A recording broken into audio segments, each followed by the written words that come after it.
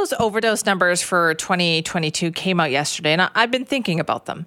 Thinking about it because of the story that it tells us. And so much of the focus is on Vancouver when it comes to the opioid overdose crisis. I know a lot of people see this story or hear this story, and they automatically think downtown east side, right? But look at those numbers, really look at them. More people died in Fraser Health than in Vancouver Coastal Health last year because of overdoses. So while the focus does always seem to be on Vancouver, let's talk about Surrey and the problem that it has there too. Are people in need getting help?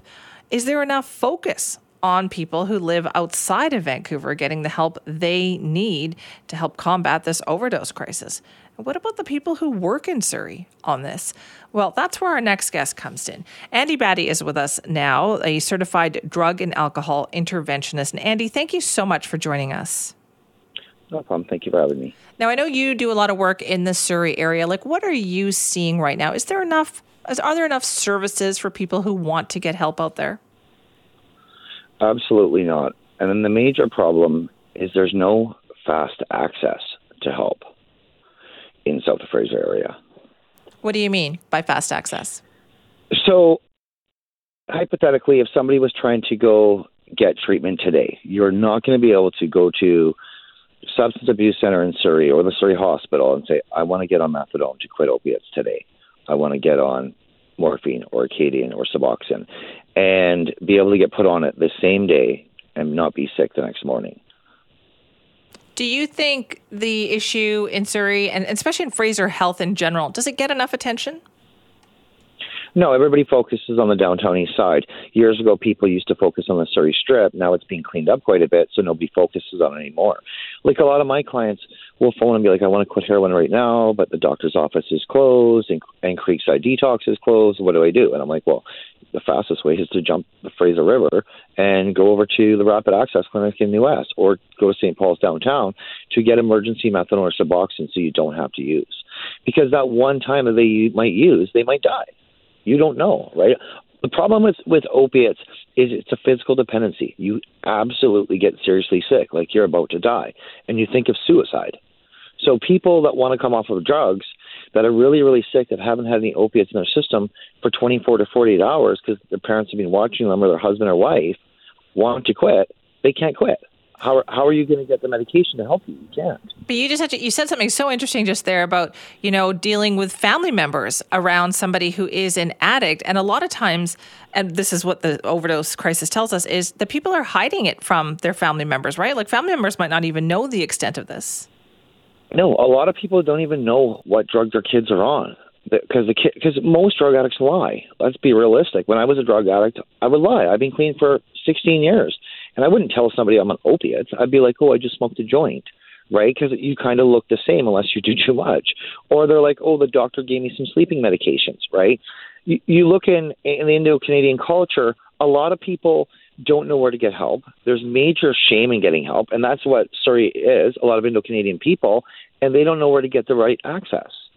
So because I'm half Punjabi, half Canadian, my last name is Punjabi. Everybody calls me and is like, oh, Mr. Bhatti, where do I get help? I don't even speak Punjabi. I have 3 therapists that speak Punjabi and Hindi, and we explain to them where to get emergency help. And if you have money, you can get help the same day. Boom. We'll come there, do the intervention, ship you to private treatment. You got a doctor, psychiatrist, psychologist, trauma therapist, 24-hour medical care in an hour. But if you don't, and most people don't, you can't get proper help, and that's what's sad.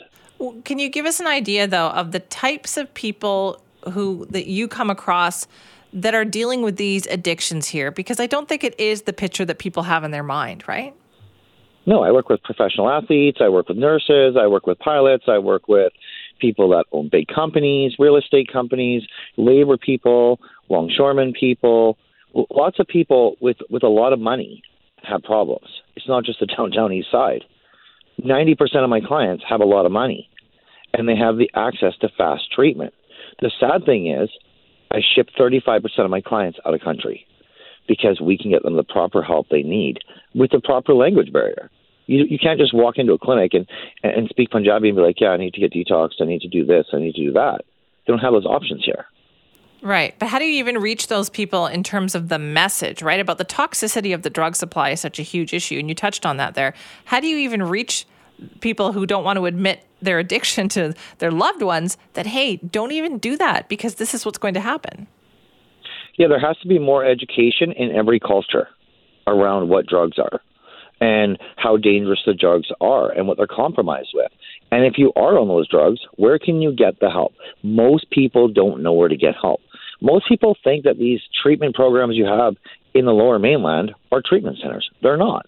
There's not one licensed treatment center in the Lower Mainland that has 24-hour doctor, nurses, psychiatrists, psychologists, and drama therapists from Vancouver to Hope.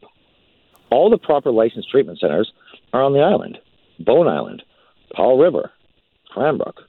Those are the private treatment centers that if a doctor had to go to get proper help, he's getting referred to. He's not getting referred to anything local because they don't have the capabilities of helping them. So if somebody comes to you and they're not, wealthy and they say, I need help, I can't do this anymore, what can you do for them? I'll tell them to go to Surrey Hospital and beg to see a doctor and say that they're suicidal so they can get fast access. And I shouldn't have to tell them that, but that's what I have to do. And then I tell them to go to Quibble Creek or to Creekside Detox. Tell me you see an addictions doctor and you want to come off of opiates, and otherwise you're going to harm yourself because that's what most of them do. And then they get put on methadone. Here's the problem. The doctor can only give them 30 mils of methadone. 30 mils of methadone is not enough to counteract the amount of fentanyl they're using. So they're still sick. So now they have to take the methadone and the fentanyl until the doctor can increase the methadone where it counteracts the amount of fentanyl you use. Now, the other problem is if you do cocaine, it's a stimulant, it's going to increase your high. So even if you are on a certain amount of methadone, it's going to make you too high where you're going to need another opiate or benzo to put you back to sleep, or you're never going to sleep. And that's why everybody in Surrey and Vancouver and Langley and Burnaby think these people have schizophrenia. No, they've been up doing a stimulant all day, and now they can't go back to bed. And the problem with the overdose is people are like, I need to go back to bed now because I don't want my wife to see me. So they do an opiate and they die. Andy, you just illustrated the problem for us so well. Thank you for joining us this morning, and hopefully we can have you back in the future to talk some more.